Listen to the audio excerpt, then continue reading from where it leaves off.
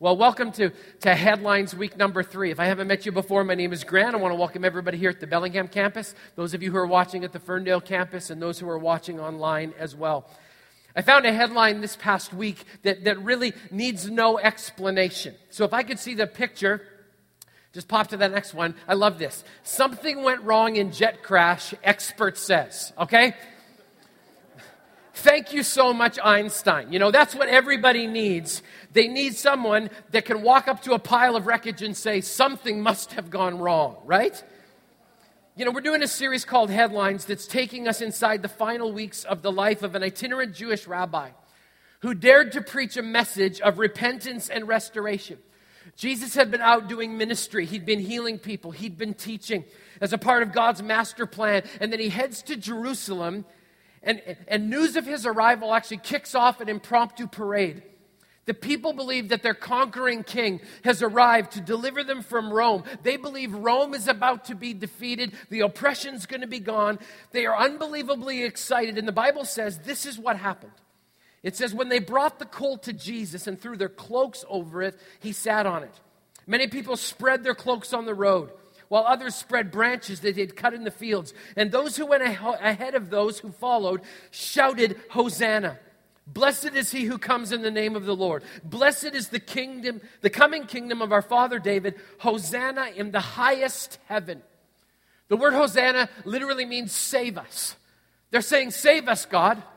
Save us from the oppression of Rome. The Roman Empire was brutal. Thousands of people had been executed at this particular point in history.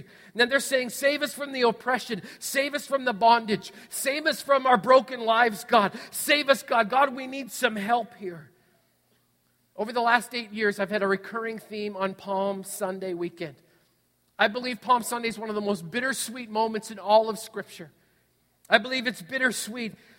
And it prompts a question deep inside. I think the question that we need to ask and answer is this. Was Jesus disappointed? Now some of you are like, why would he be disappointed?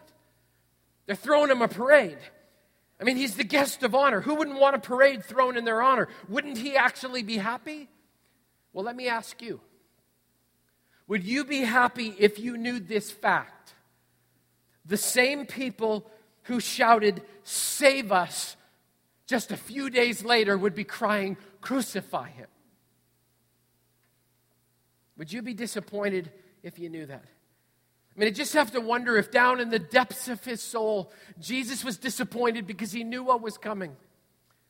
I wonder if he thought back just to a couple of days earlier when disappointment seemed to kind of be the revolving theme of a day that Jesus lived.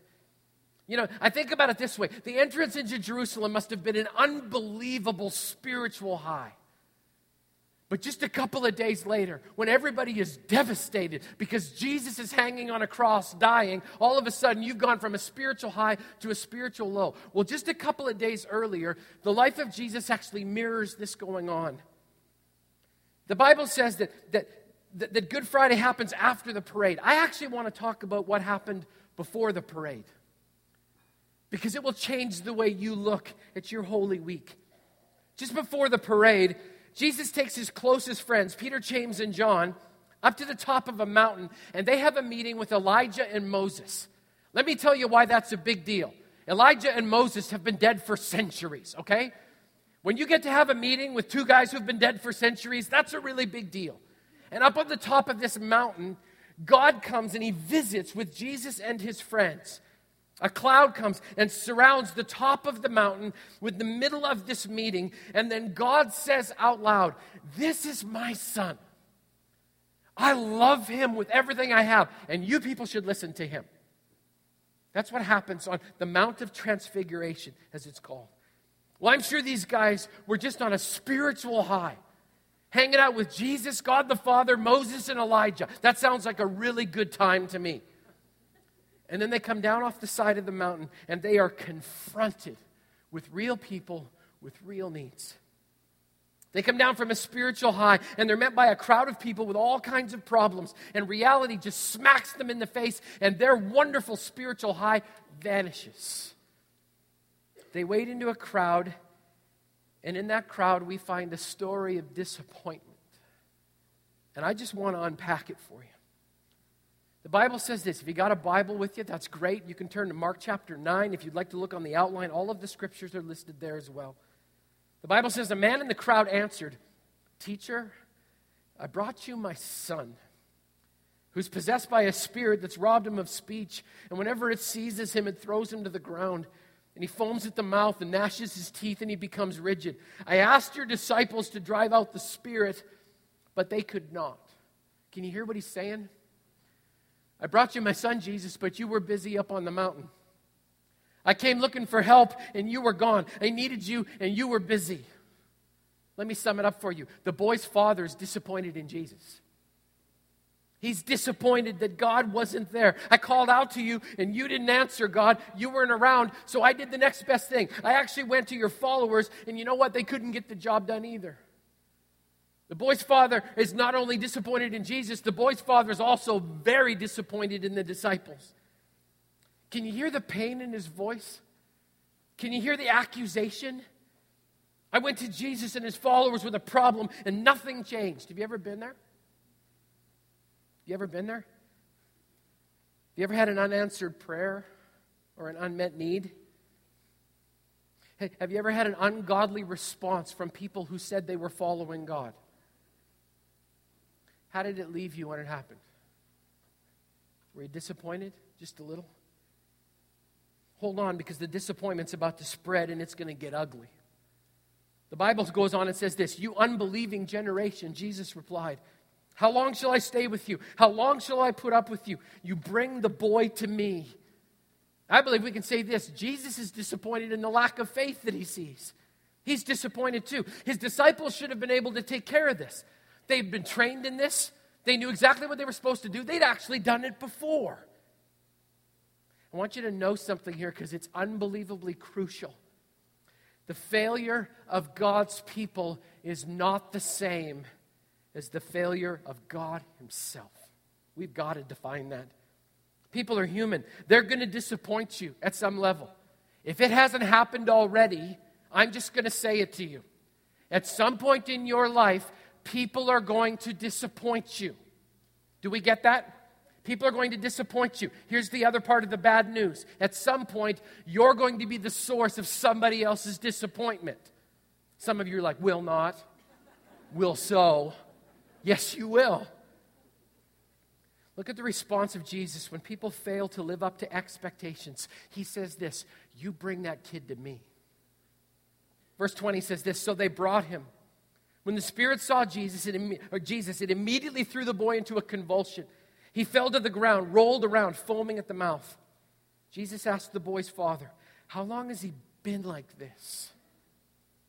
'From childhood,' he answered." Now just stop for a second. We get to see the humanity of the dad here for just a second. If you're a parent and you've ever sat up all night long with a sick kid, praying for morning to come, you know exactly how this dad feels. If you've raised a prodigal and you've stayed up to the middle of the night, hoping and praying that they'll come home, but being terrified about what might actually happen if they do, you know exactly how this dad feels. Day after day, week after week, he's watched this thing ruin his son's life. I want you to listen to his pain in verse 22. It's often thrown him into fire or water to kill him. But if you can do anything, take pity on us and help us. If you can, said Jesus. If you can. Everything is possible for one who believes. I want you to notice something. Just stop. Freeze right here in the middle of the story. There's not one patient, the boy.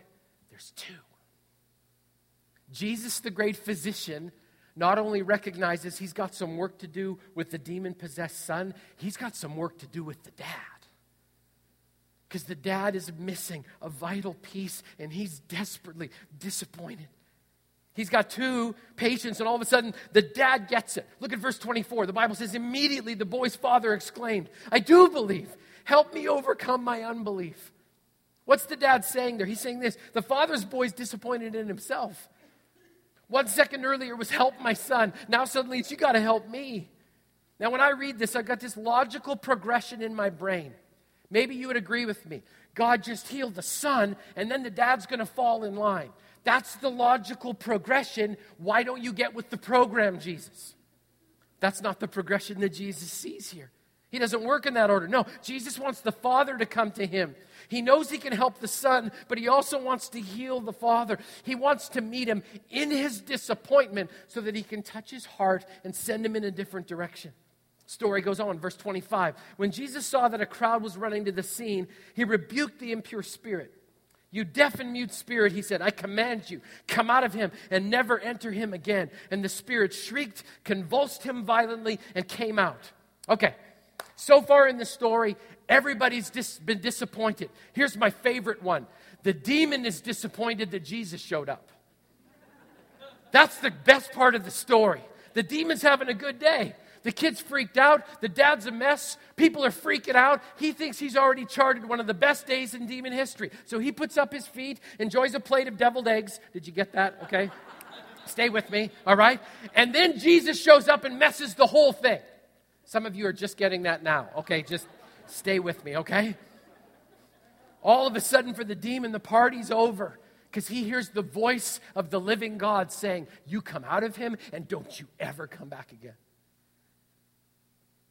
The Bible continues. The boy looked so much like a corpse that many said, he's dead. But Jesus took him by the hand and lifted him to his feet, and he stood up. After Jesus had gone indoors, his disciples asked him privately, why couldn't we drive it out? He replied, this kind can only come out by prayer. We got to make sure everybody gets a turn, right? So in this last little sentence there, we realize the disciples are disappointed in themselves. They thought they should have been able to do this. Why didn't it work, Jesus? We've done it before. I guess maybe we just don't get it the way we're supposed to. I tell you, boy, you read that story, there's a lot of disappointment to go around, isn't there? So I'm going to ask a question. Stay with me now. Have you ever been disappointed in God? Sounds a little blasphemous even to ask the question, doesn't it? Everybody just kind of froze, right? You ever been disappointed in God? Have you ever had a moment when you were praying for something and the answer just seemed so unbelievably obvious? Come on, God, just give me a yes. It's perfect. I encounter this every time I ask God to heal somebody, and the answer is no. I even have a list of promises and conditions that I love to attach. God, if you heal this person, we will make your name famous. We will shout, and we will throw a parade, and we will throw a party. Come on, God, this is perfect. The timing is perfect. Look at all of the people who are going to be touched about this. Come on, God, come on, God, come on, God. I'll tell you what, it's hard when you have really great reasons, and the answer sometimes is still no. It's tough. Those are the moments when you come face to face with a sentence like this, God, I believe, but it's hard right now. Would you help my unbelief? I've actually already shared with you every single point that I'm going to make today, because they're all right there inside of the story. But in case you missed them, let's just rewind the tape and go back over just a couple of truths that I believe every single one of us needs to know. Because I don't believe there's a person in this room, if they were completely and totally honest, and that includes Ferndale, if you were completely and totally honest, that you would have to say there's been at least one moment in your life when you were pretty disappointed with God and his answer. So let's talk about it. Let's not hide behind it. Let's not slap a bumper sticker on it. Let's get as honest and real as this father did when he came to Jesus and said, I brought you my kid. Nothing could help. I believe, but I need your help with my unbelief. So what do we need to know about disappointment? Number one is this. The root of all disappointment is unmet expectations. Happens with everybody all the time, especially with humans. Somebody lets us down. Our spouse forgets an anniversary. Our hard work goes unnoticed by our boss. We need a friend and they're too busy. We expect the pastor to remember our names, even though there's over 4,000 of us. Throw it in, right? We expect people to have our back. And then in a moment when they could have proved themselves, they throw us under the bus instead. And those are just people. Can I tell you something about those disappointments? They're legit. They're real. And everybody in this room has at least one or two of those in their life. But the stakes go even higher when it comes to God. When a prayer goes unanswered, when a bailout doesn't come, when a healing that you want never materializes, we become disappointment. And I'm going to tell you something. There's nothing wrong with being disappointed as long as you don't let it build up in your soul to the point of unbelief. When you cross the line of unbelief, you are in a desperate and lonely, lonely place. All disappointment comes from unmet expectations. Secondly, the fact that I'm disappointed doesn't diminish God's power. Just because I'm disappointed doesn't mean God's not there. Just because I'm disappointed doesn't mean that God has suddenly left or that He's done with my situation. Just because I didn't get my answer on my timeline doesn't mean that Jesus fell off the throne in heaven. That's not what it means.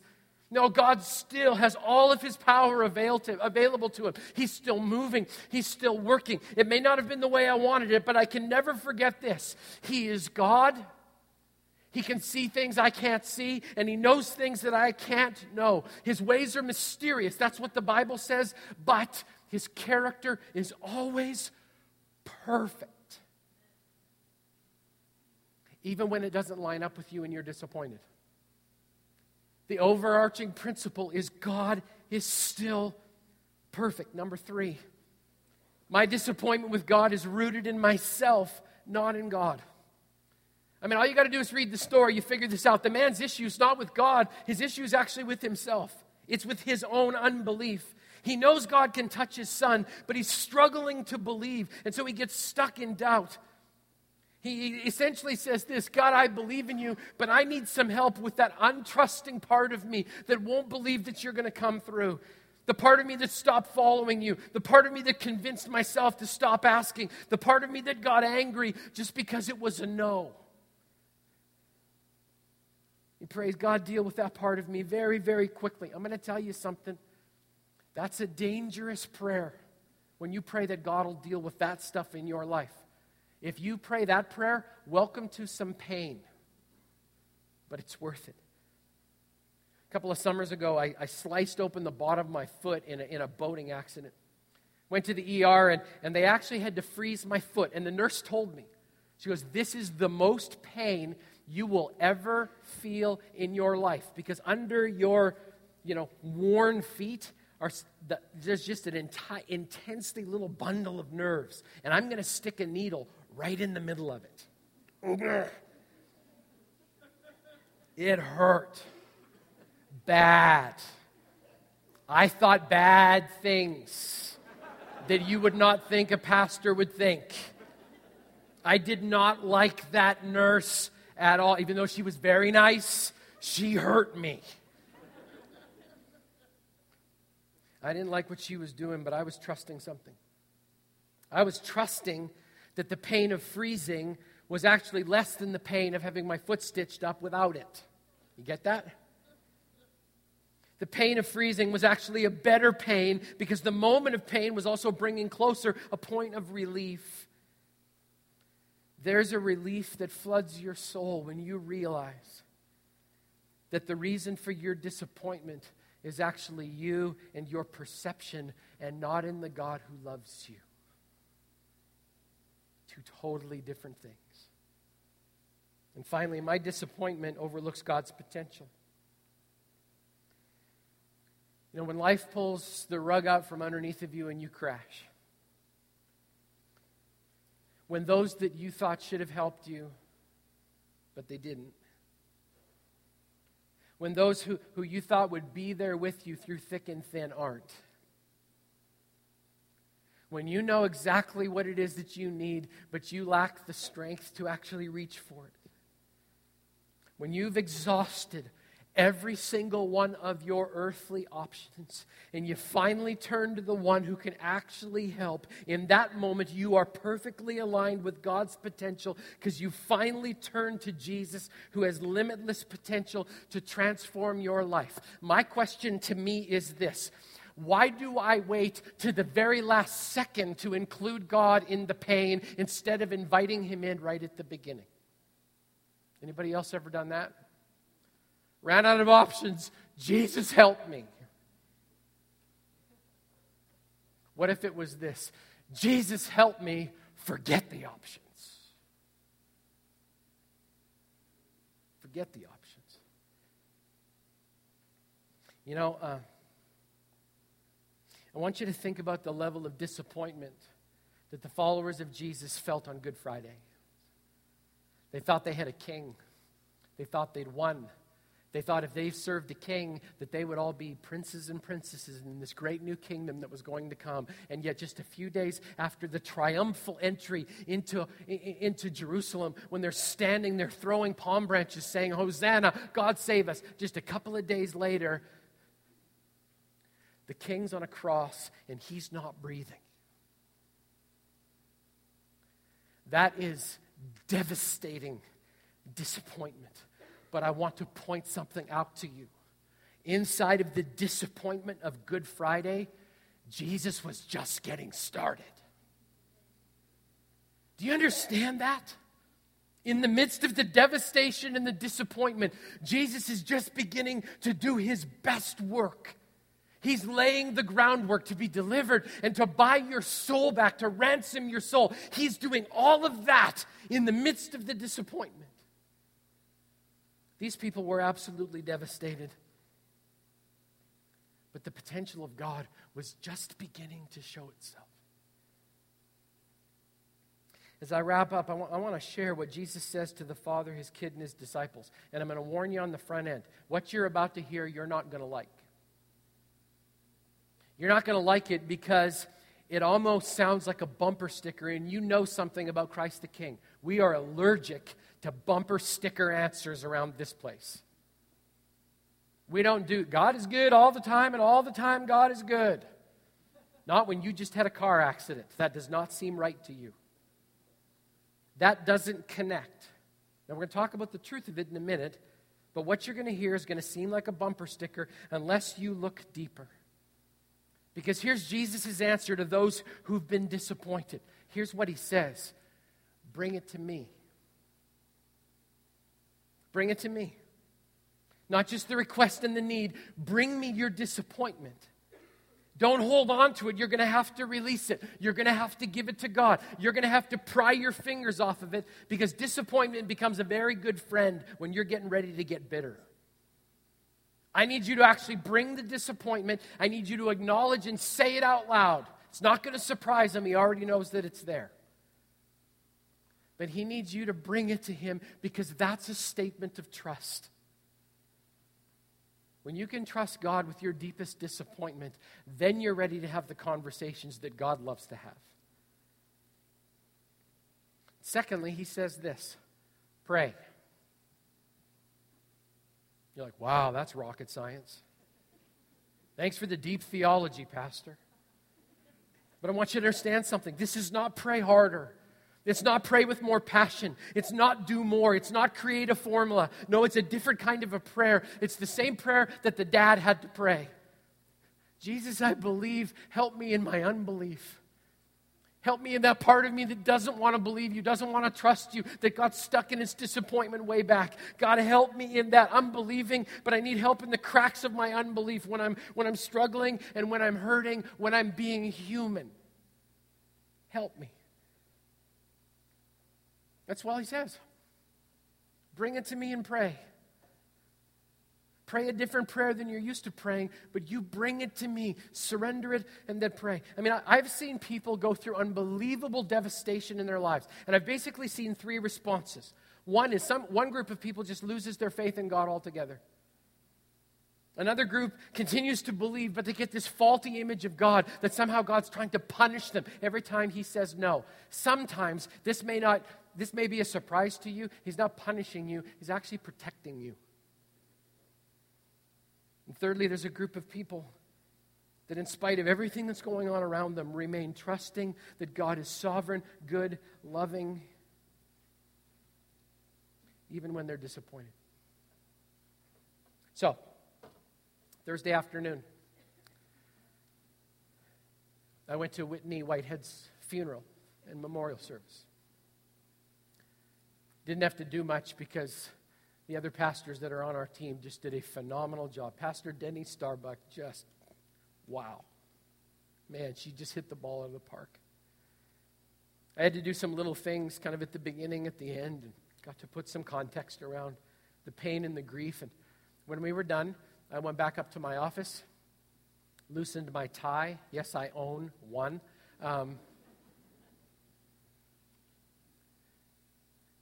Got ready to review my message for the weekend, and I got interrupted when the Holy Spirit said, before you talk to anybody else about their disappointment with me, maybe you and I better talk about yours. I'm not disappointed in God. I'm a pastor. Really? Are you sure? I've got some relationships that I asked God to fix a long, long time ago, and the last time I checked, they're not fixed yet. I've got a standing prayer request about my wife's health that I've been praying every day for 18 years. Last time I checked, she still struggles to see.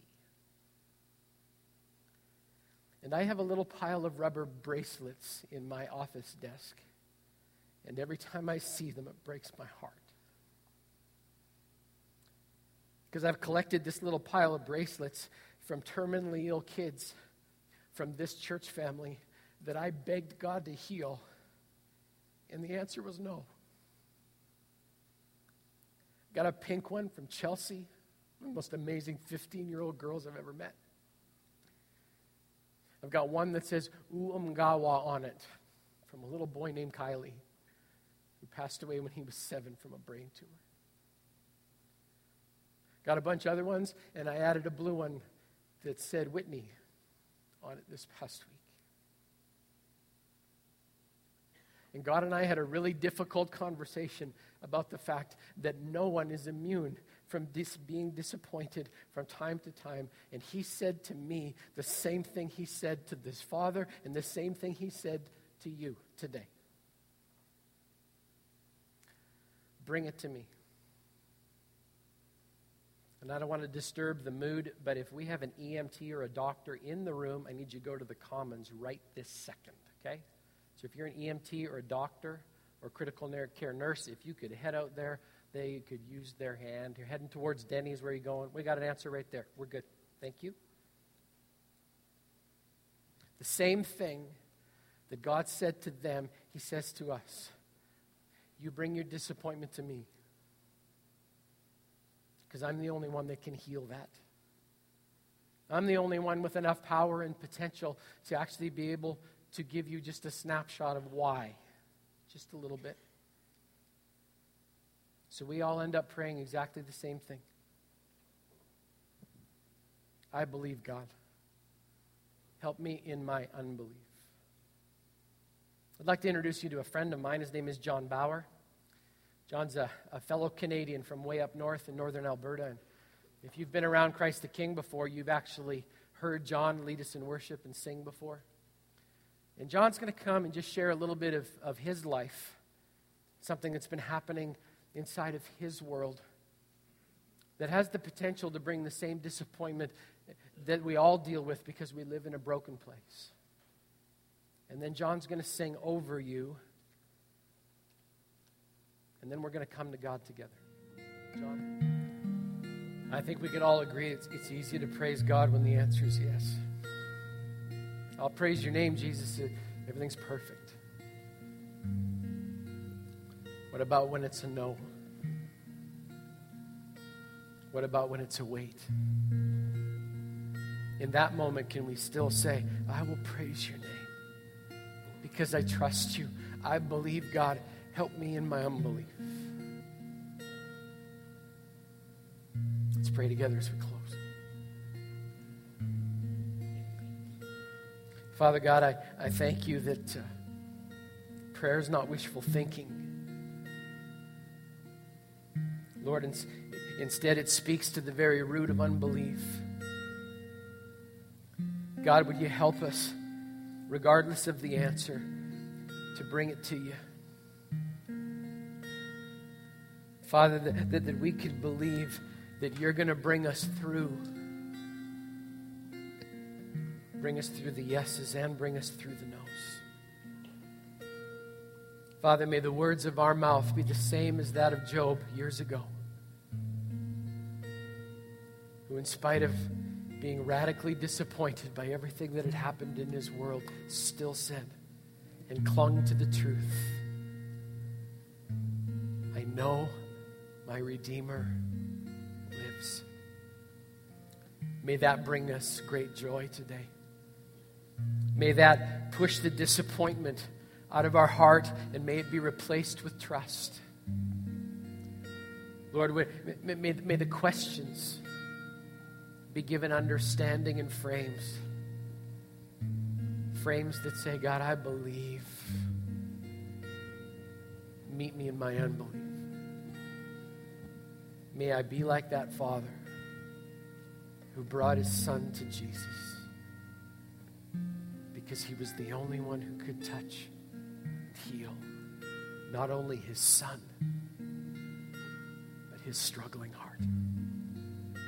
May we walk with the joy of knowing you are there through this holy week. In Jesus' precious and holy name we pray. And all of God's people said, amen. Amen.